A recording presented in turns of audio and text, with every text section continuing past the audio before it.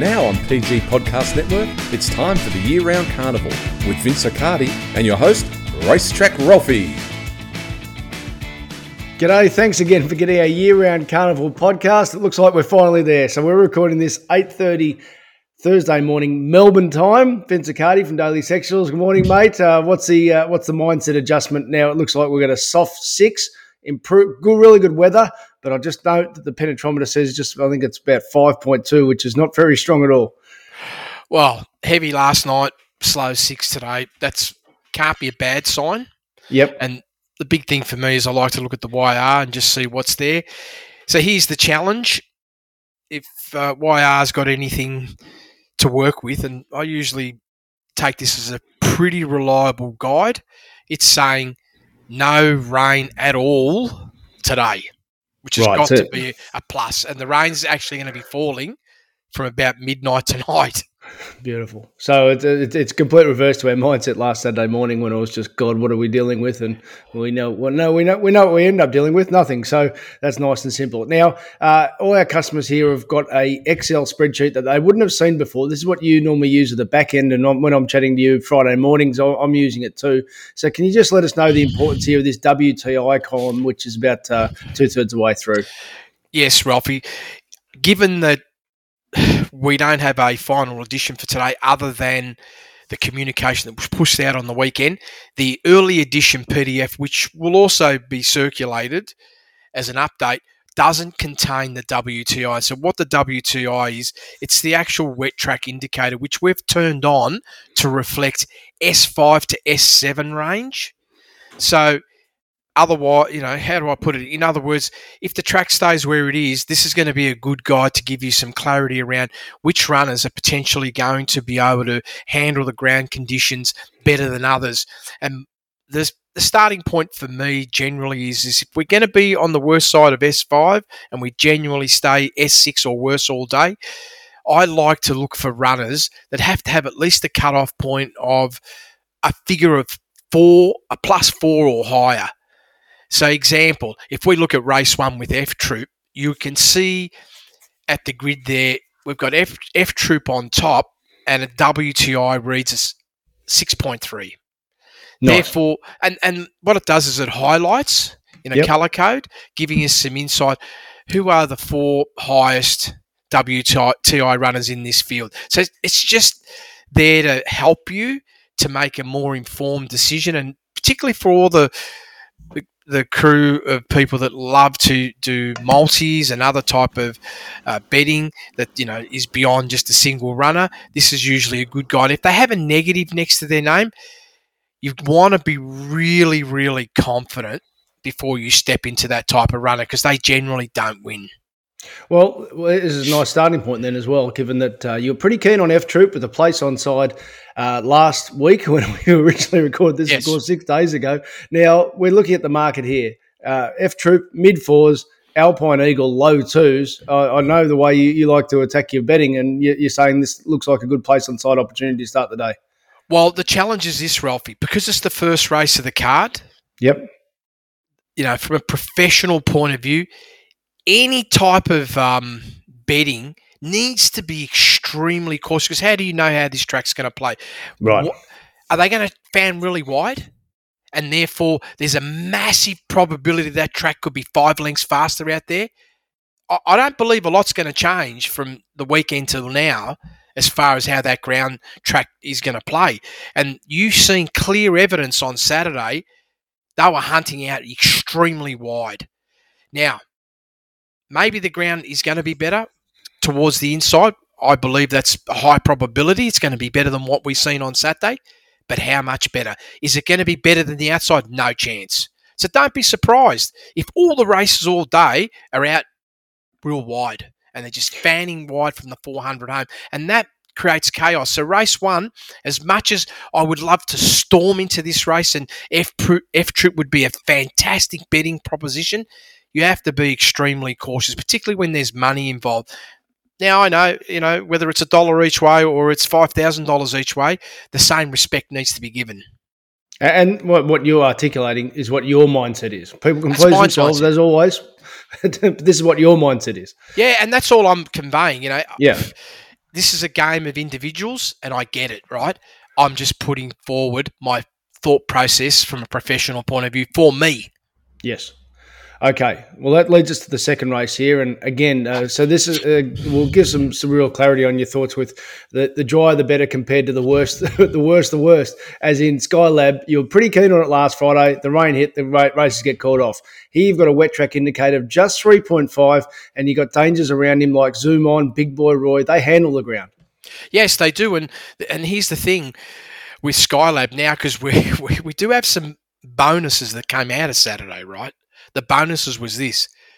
We got clarity without having to walk the track about the mindset of the riders, how wide they wanted to get. Now, let's say a horse like Skylab is going to be out the back, midfield, further back, happens to be in a scenario where they're going to want to track real wide.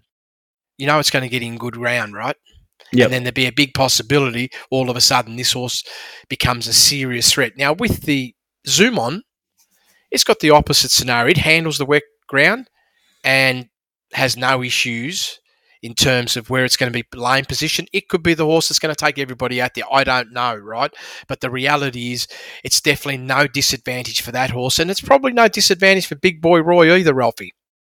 Right. Now, are they you expecting them to both be on pace, or just more the Zoom On? Definitely obviously Zoom On, and I don't expect Big Boy Roy to be further back than 3 lengths, and there is this chance it could get within a length of that lead speed. I'd say no, but it's drawn superbly, so they might be. It's possible that James might just want to be more forward. So again, when it comes to your mindset, I assume you're being pretty conservative with Skylab, even though you were so keen on it last Friday. Absolutely. Yeah. Okay. Nice and simple there. The 2-year-old classic. Well, it's probably done us a favour if you're taking a quaddie, because it's now race 3, so it's early in the day. It was originally race 7 here. It was such a low confidence race for you. What type of clarity, if any, can you give it now that we know what conditions we're going to be using?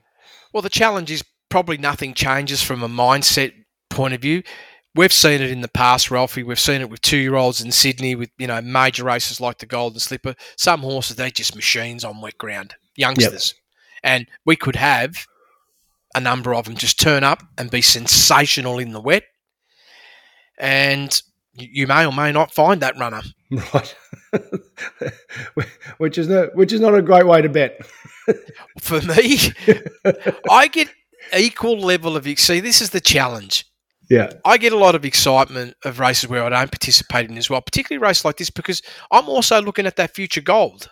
Yes. There might be something that comes out of it, and I say, okay, I've done work, no rewards today, but the reward may come in the coming weeks because we're going to identify more and learn more about certain horses.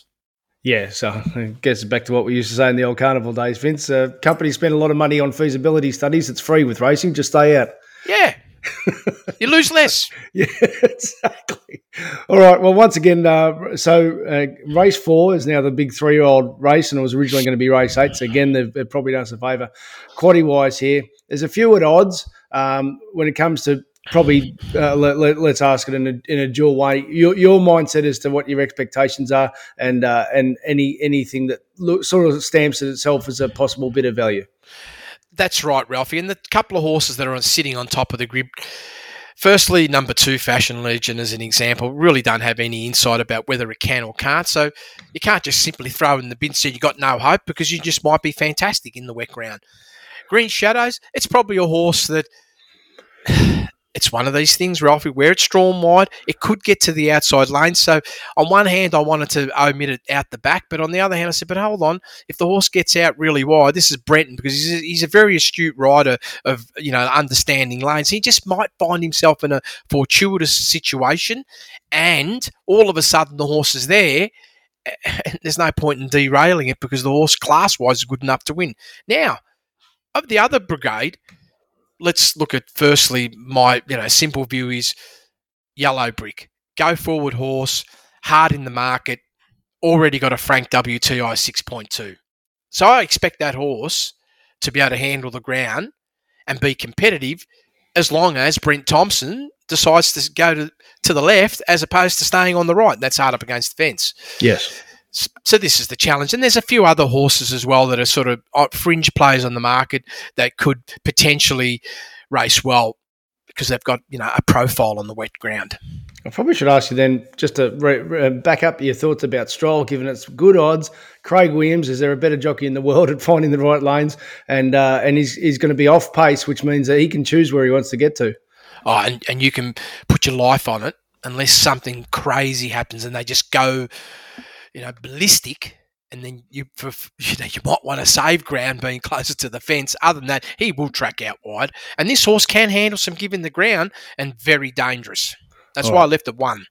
Yeah, so that's it's nice good odds there. It's about mid-teen odds at the moment. So at least we've found something at a bit of value for you. The mares that we were quite keen on last week, which was the 2 favourites in the market. Kiku was one that we put a big stamp on. Brookspire was a chance, but the one that you said was really good value was Mimi Lagarde. Now you got some clarity on the track conditions compared to last Friday, what's your thoughts? Well, again, if I look at that horse compared to the other 2 names you just mentioned, this one at the moment does profile stronger from a wet ground point of view. It's borderline, like it's got the plus 4.3, so I do give it the pass mark that it can handle some give in the ground. Of course, if this track is worse than what they've put up, might be a bit scary, but I don't think so. It will be worse from that view because there's no rain going to come, Ralphie. So I have an expectation this horse is going to be able to handle some give in the ground. It's not the best wet tracker, but it's certainly the clear-cut class horse in this race from my perspective from Kiku. Well, that's terrific odds there. Now, again, what you're saying about how you expect the track to play and seeing that the WTI is quite good, does the South Australian come into it diamonds? Because it's been winning out super wide. Well, that looks to play again from the wide barrier.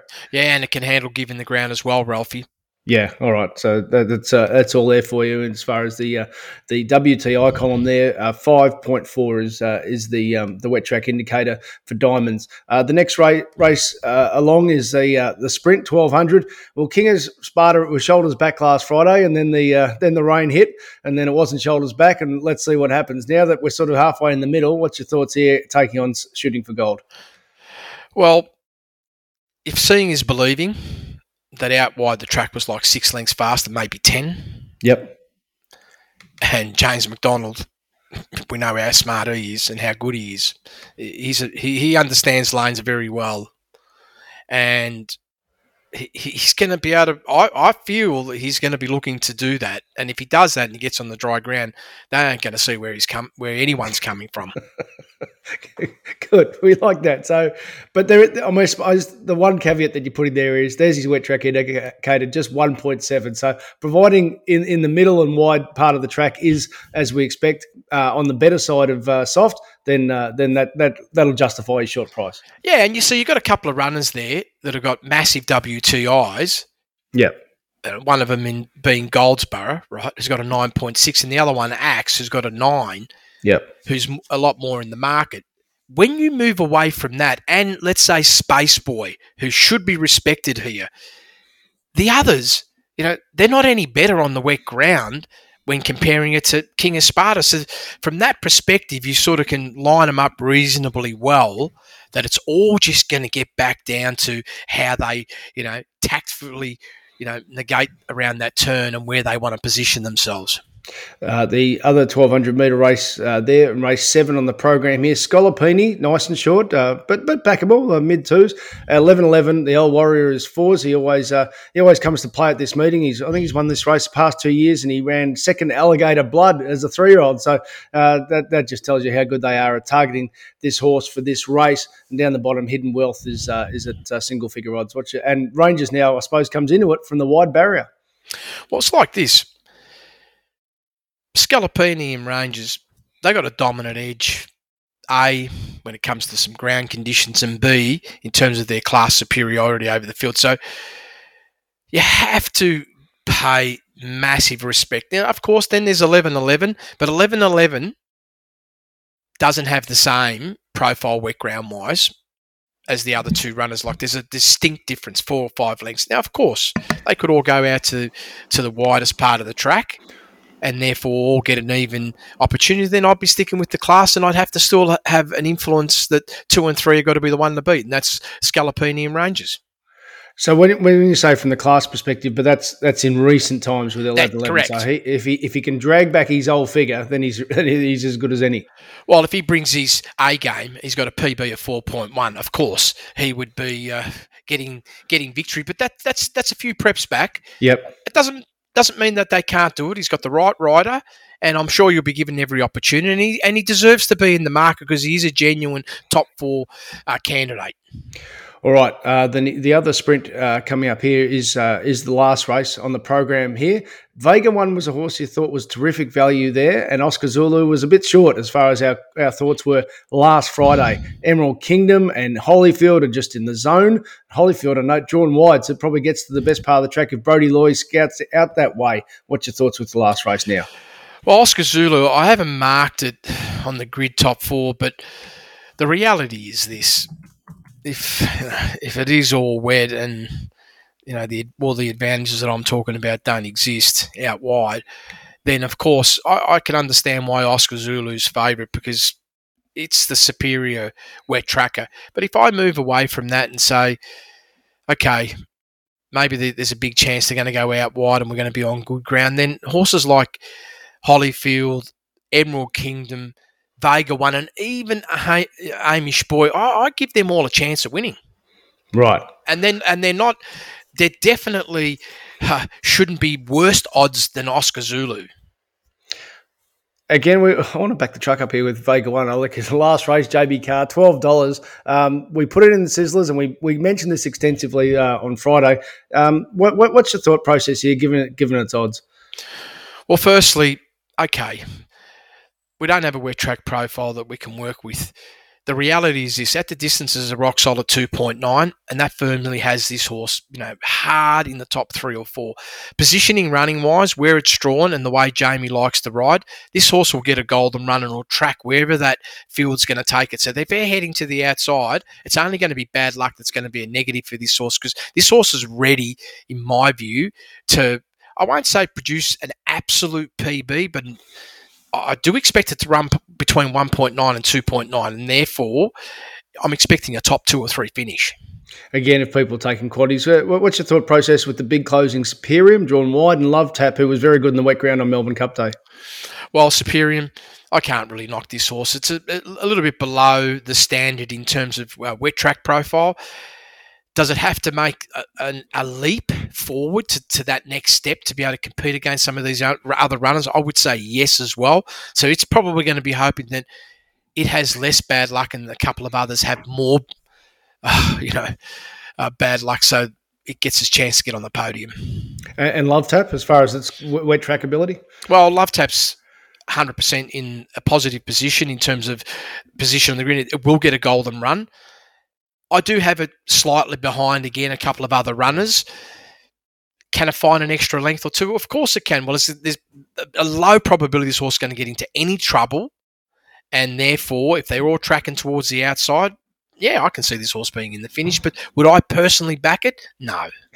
Nice and simple there. All right. Once again, we really appreciate you being a customer and putting your faith in our information here that Vince put so much time and effort into. Unfortunately, the track didn't come up on Saturday. Let's hope it comes up nice and safe today, and the best horses win.